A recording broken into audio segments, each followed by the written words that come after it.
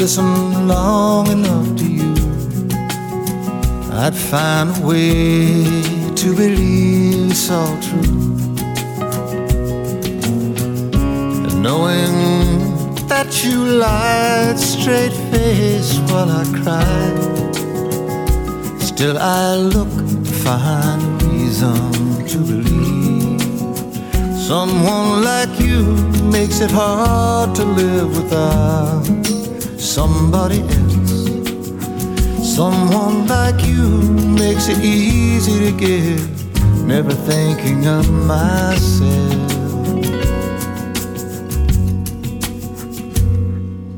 If I gave you time to change my mind, I'd find a way to leave the past behind.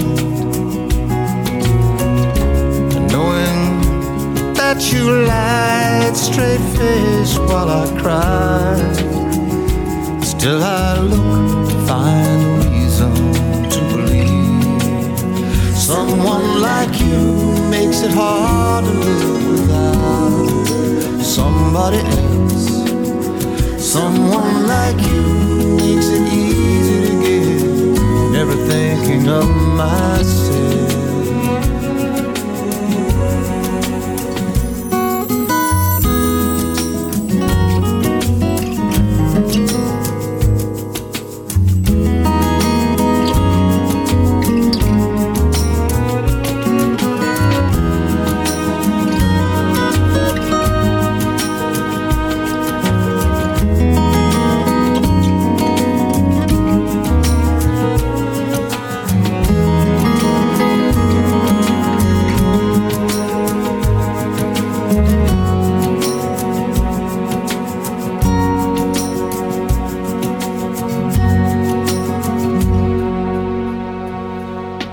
If I listen long enough to you,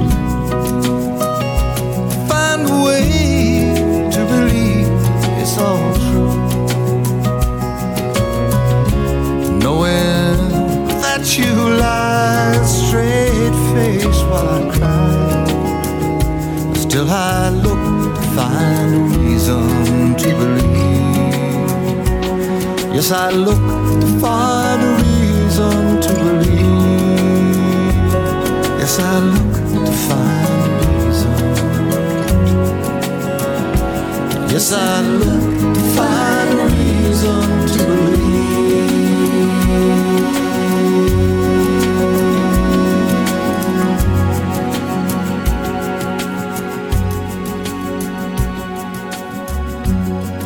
Richard Hastings started his musical journey playing guitar at age 7 and has been a professional working musician as a guitarist and vocalist his entire life as a performer, studio musician, composer, educator, music contractor, and recording artist.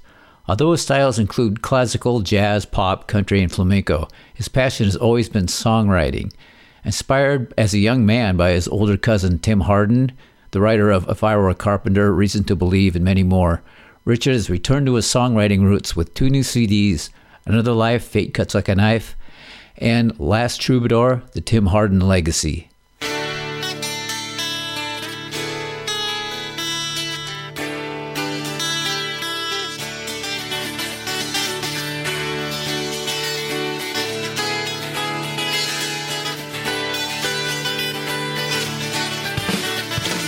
Welcome to the Better Each Day podcast radio show with Bruce Hilliard. Today and every day, reaching out for innovative ideas in every way. Today's show is brought to you by your future. It comes with a lifetime guarantee. Make a better each day now, baby.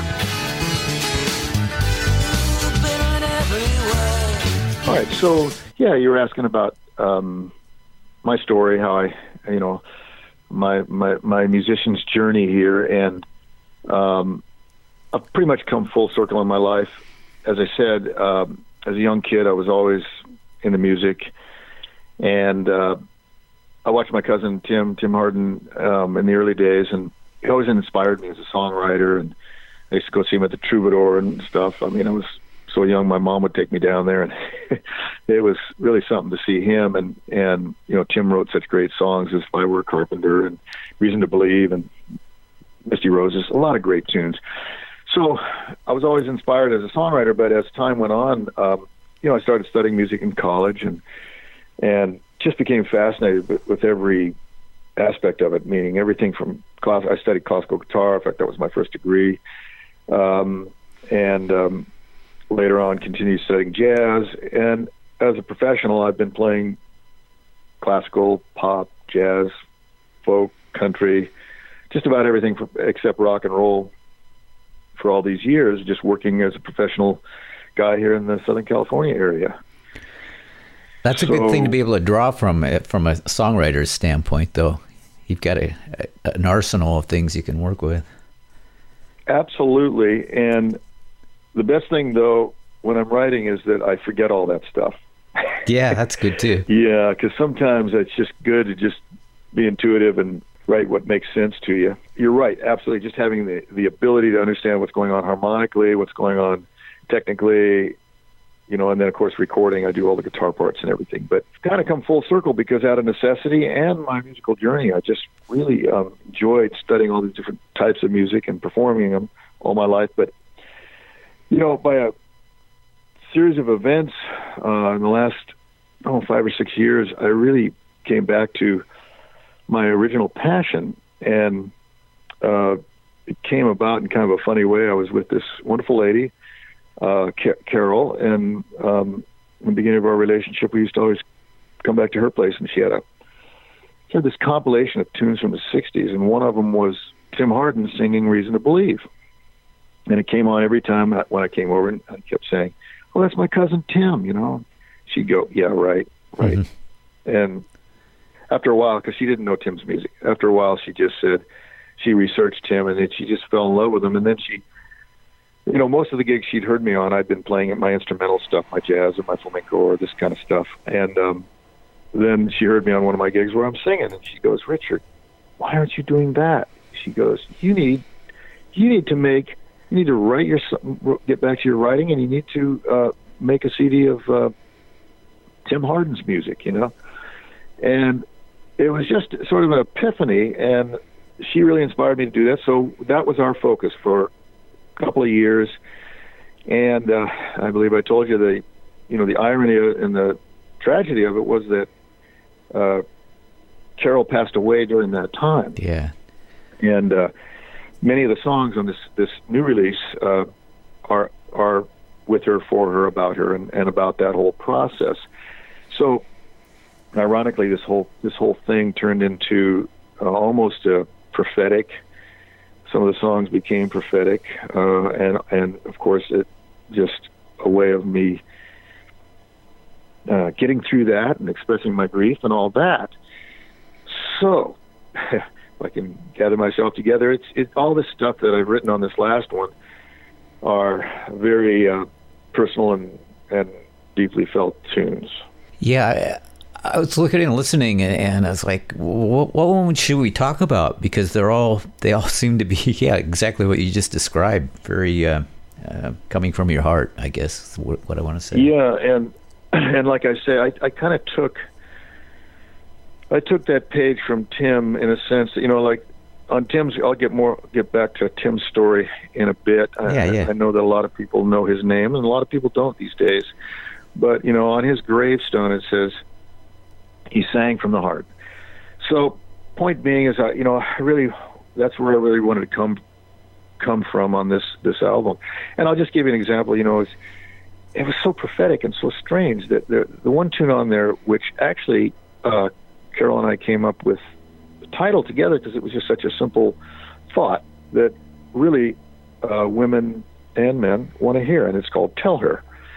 And I think you've heard that on the CD. And, I did. And, you know, I wrote that while she was alive, and she loved that tune.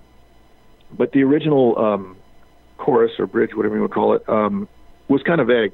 And I'd gone back to Nashville and thrown my songs around to some writers back there, and that was one of the suggestions. And this was while Carol was alive. We went back there together, and one of the guys said, you know, that bridge is great, but it's too big. You got to personalize it. So as the bridge goes now, it's, I speak from the heart because I let her slip away, only to find it's too late to tell her. Well, at that time, I didn't know she'd be gone. Yeah.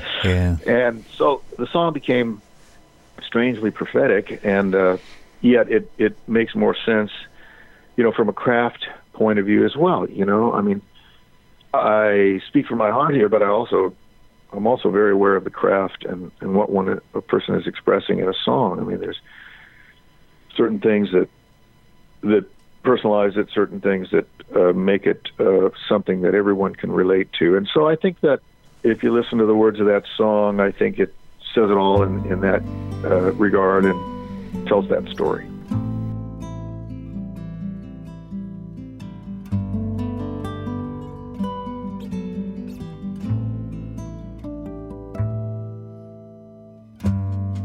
If you see waves when you kiss her,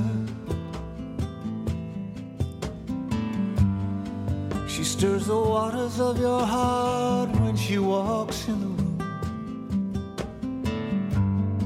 She makes you feel like a river flowing back to its source. Tell her.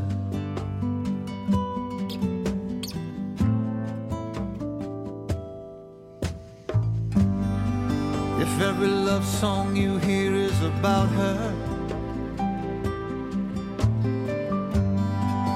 like an epic on a silver screen, no story ends without her, a love scene.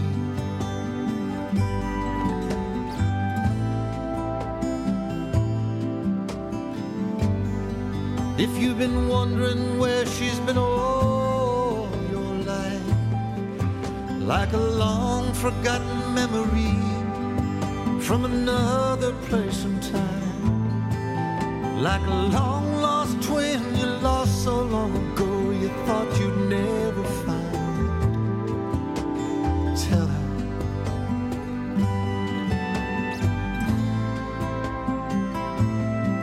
You know I speak from the heart because I let her slip away, only to find it's too late to tell her.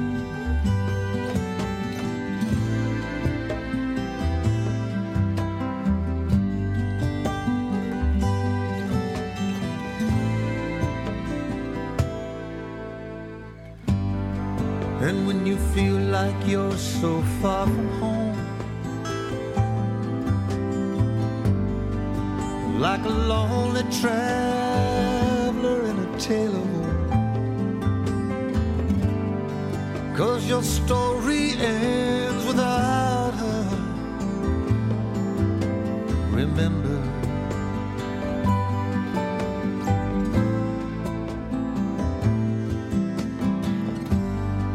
that when the shadows were closing in on you, she was the only ray of light shining through, like an angel of mercy taking you through the darkest night. You love her.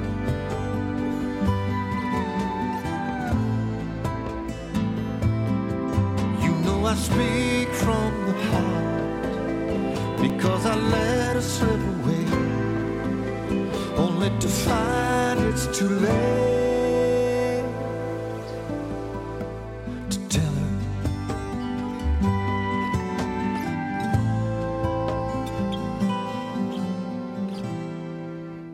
Tell her.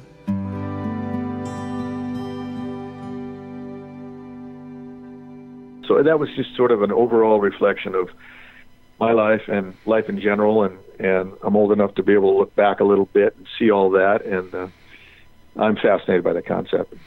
Yeah, those things happen fast in life too, There's things that you work for your entire life that just take forever, and some of those crazy things as a result of fate. Yeah. Yeah, it's funny how that works. So you've been playing a long, long time. I think you said you started when you're 7. Yeah. Yeah. Somebody came over with a baritone ukulele when I was about that age, and I thought that's funny. That's pretty. Yeah, so it was with me as well. Somebody handed a ukulele into my hand one day, and that was it, man. 7 years old. Yeah. Yeah. When people say they want to learn guitar, but you hear this, I can't read music, and you hear, well, it makes my fingers hurt, and this and that, and I always say, just get a ukulele, and if you get a baritone ukulele, it's tuned like the 4 high strings on a guitar, so you're already learning some of the chords exactly the way they played a guitar. That's interesting. We have the same background, and it's it was funny because I often joke about my first experience with music, and my family and I were down at the beach here in California, like we did every year, and just having fun. I'm 7 years old. I'm this little kid, and these 2 beautiful college girls were staying next door at the the duplex there, and they thought little Dickie was cute, so they had a ukulele, and they handed me a ukulele and taught me how to sing 26 Miles Across the Sea.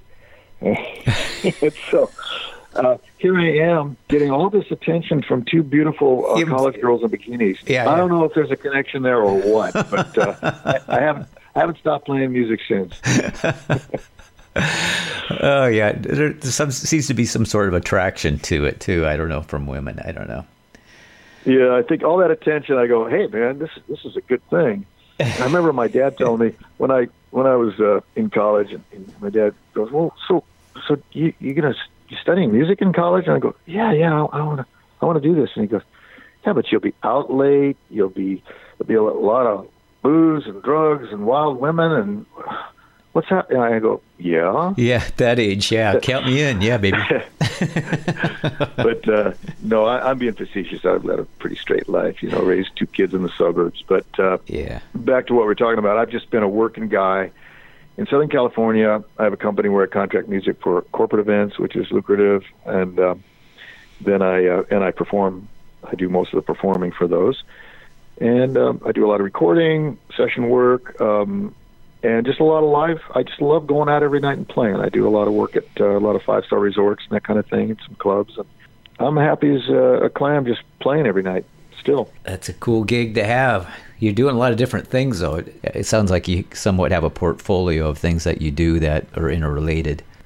It's just fluky. I don't know how I think it's just luck of the draw. And being in Southern California, there's enough work so that I can make a decent living and, support my habit. So as long as they keep hiring me, I'll keep doing it. In the meantime, like I said, I've kind of retooled a little bit and focusing more on songwriting. They're great songs. Well, I appreciate that. I'm very proud of this project. Yeah, the melodies are great. Music is a spectrum of things. I mean, you should be able to do a whole lot of different things within for instance, you use a lot of different guitars and a lot of different guitar techniques. And as you say, absolutely. Yeah, you kind of forget about it and just express yourself musically. Somebody told me early on when I was studying music in college, it's like you learn all the scales and then forget them.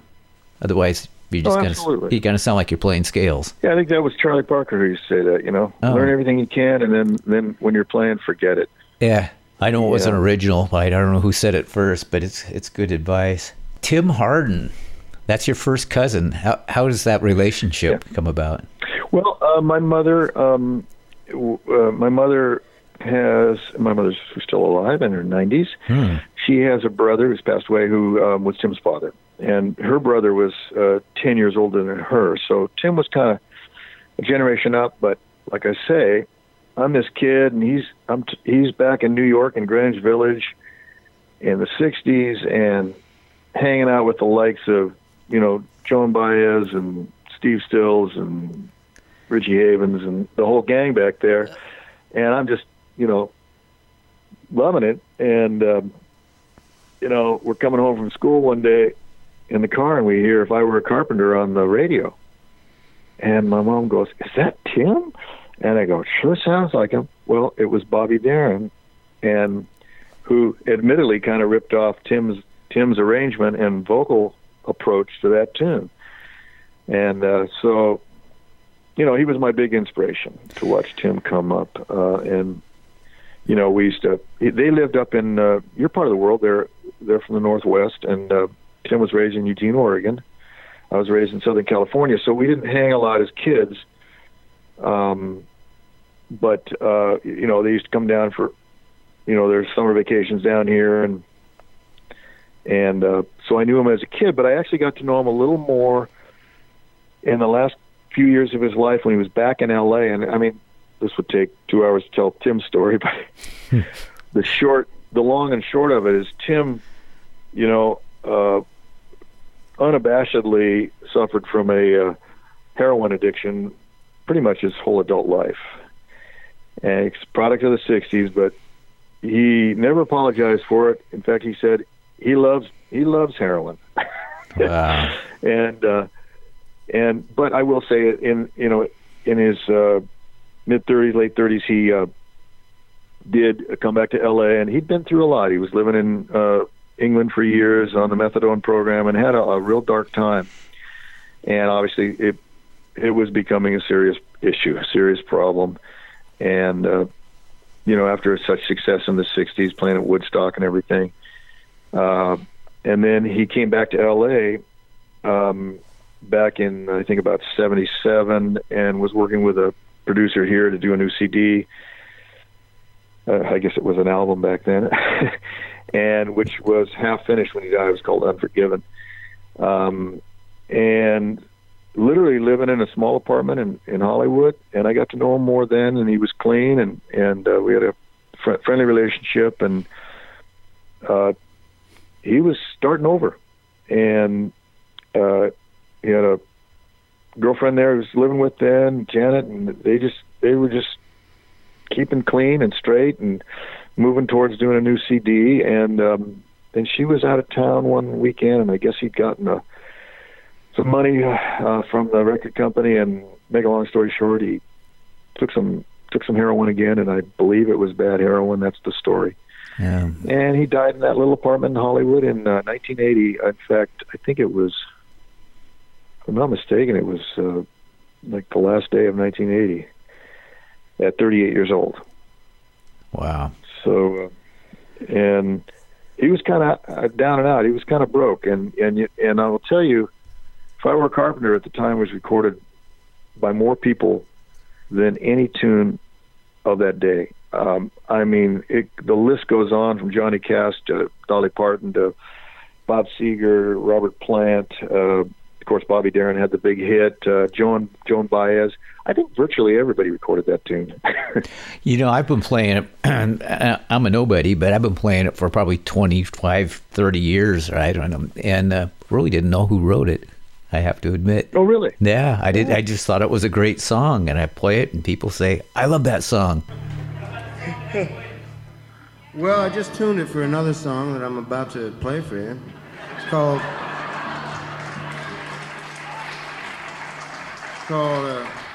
If I Were a Carpenter.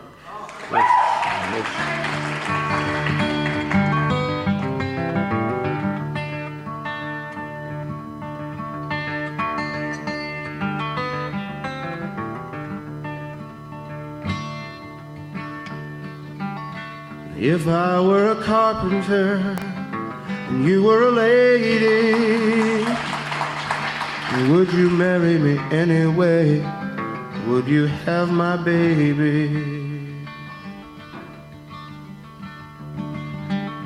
And if a tinker were my trade, would you still find me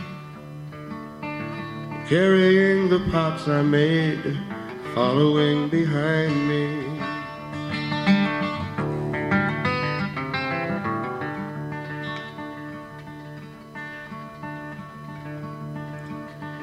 And if I work my hands in wood, would you still love me? And it's one of those, God, I wish I wrote that type songs, Yeah. It's hard to be that what's simple. interesting, when Tim came, Tim was a natural musician. His parents were both musicians. His father was a acoustic bass player, jazz player, and his mother was a violist in symphony up there in Oregon. And so they came from a very musical family. when he went back to New York and ended up at Greenwich Village, he originally went back there on an acting scholarship, and he didn't even play guitar. I think he grew up playing a little piano and trombone. And he gets back to Greenwich Village, and I guess he just bought a guitar at a pawn shop and learned enough, like we're talking about. He didn't have a college degree in music or anything. He just learned enough to write some simple tunes, and that's one of the beauties of If I Were a Carpenter. It's very guitaristic, as you know. He's got that drop D and just playing a little descending bass line, and then wrote some poignant lyrics over that. Says it all. If I were a carpenter and you were a lady, would you marry me anyway? Would you have my baby?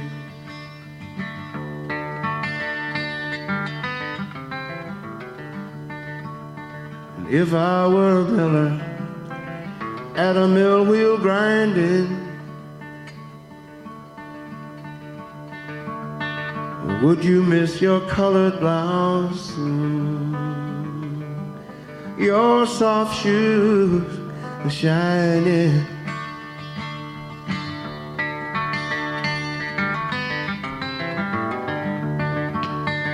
Save my love for loneliness, save my love for sorrow. I've given you my onlyness. Give me your tomorrow. I've given you my onlyness. Give me your tomorrow.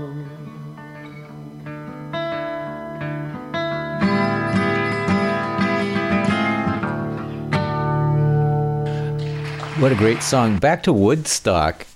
He was supposed to open for the whole show. Is that correct? That's what I have read, and that's what I heard. Not necessarily from him. I'm not sure we ever talked about Woodstock, but it's funny because Richie Havens ended up doing it, I believe. Yeah. Apparently, the story goes, and I've heard this from a couple of sources. The story goes that Tim was supposed to go on first because it was such chaos at Woodstock.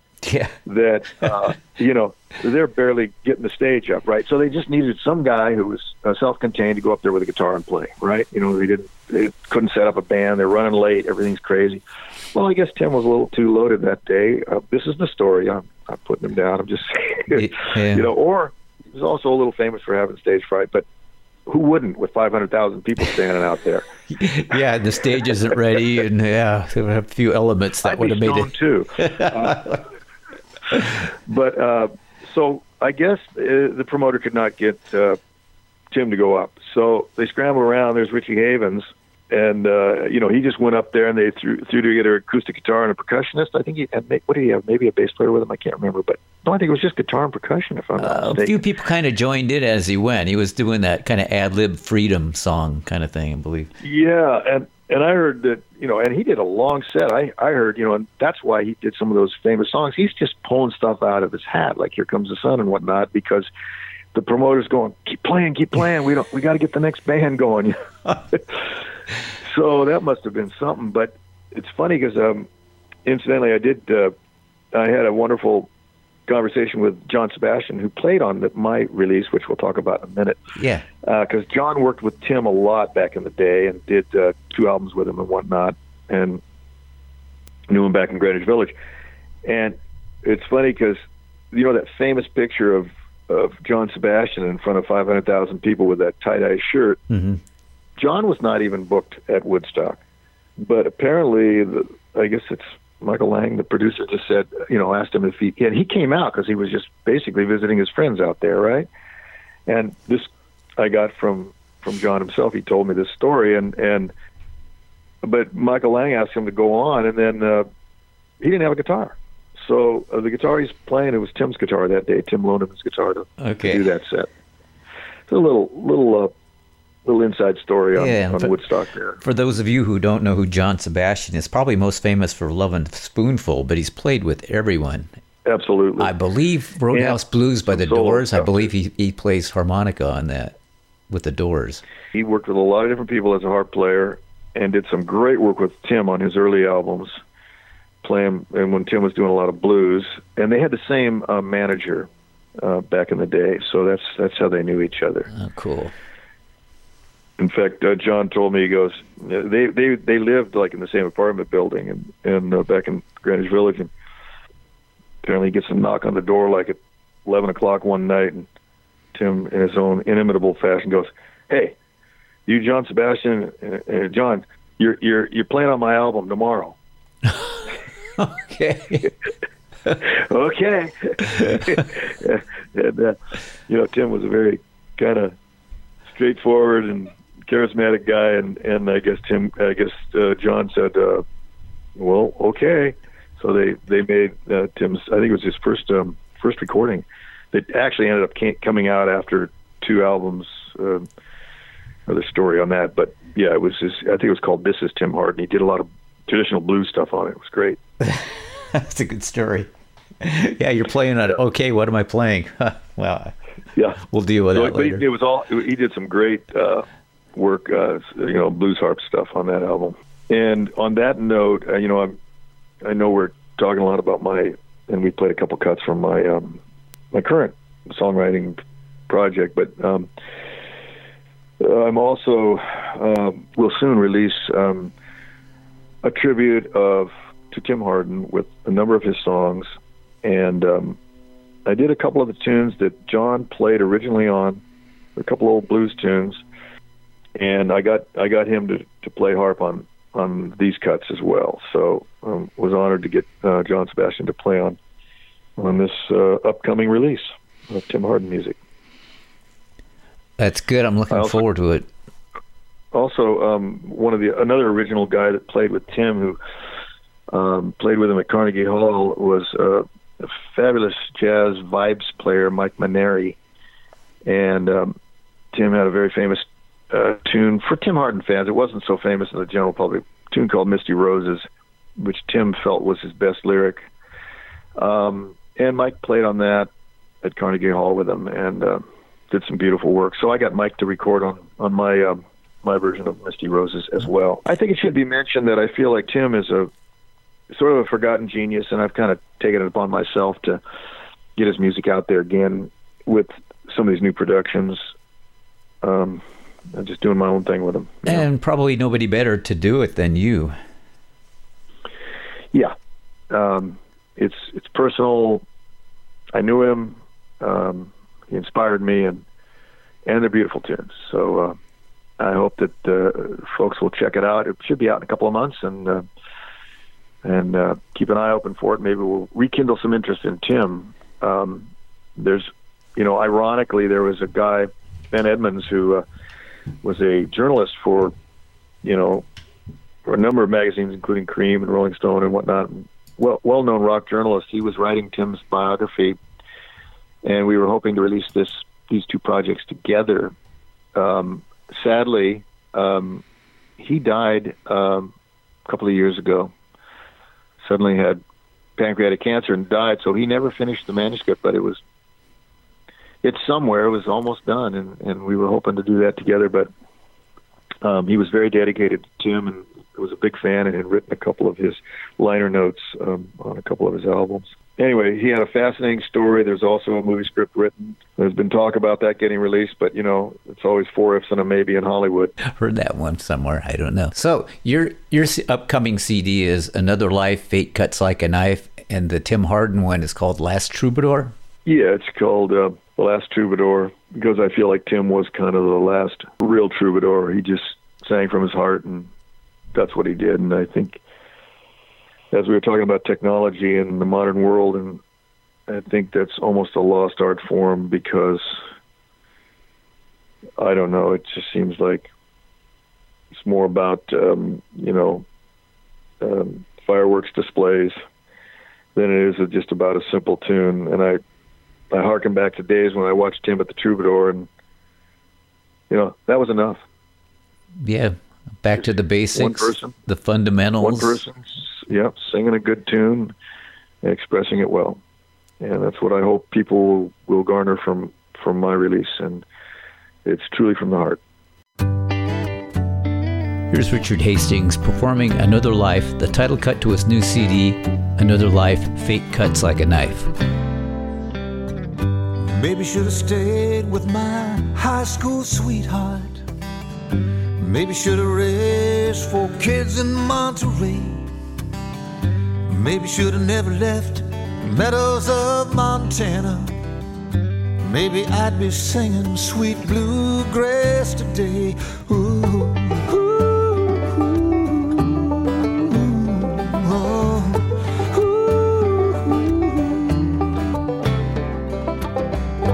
Maybe should have raised some hell in New York City. Maybe should have stayed on that job down in LA. Maybe should have never left the workday nitty-gritty. Problem is, well, I'd be someone else today. 'Cause that's another song, that's another plan, another book, another man, that's another life. And fate cuts like a knife. Fate cuts like a knife. Probably should have never left that table in Las Vegas. Probably should have never left that lady in Spain. Pobrecita, me hace falta. But God knows I would have never been the same. Oh.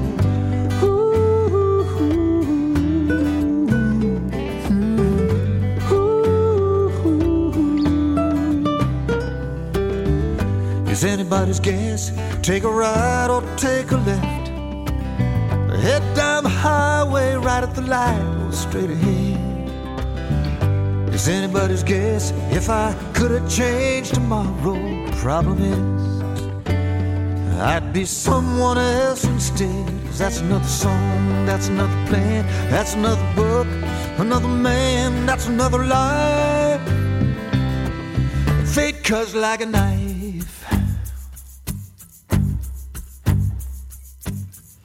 If you really stop and think about it, if you really want to know, ain't no doubt about it, it's way beyond our control. 'Cause it's another song, it's another plan, another book, another man, it's another scene, another dream, another game that ain't the same. It's another fight, ain't no glory living somebody else's story. It's another life, and fate cuts like a knife. Fate cuts like a knife. You know that's how she rolls. Mm-hmm. Fate cuts like a knife. Fate cuts like a knife.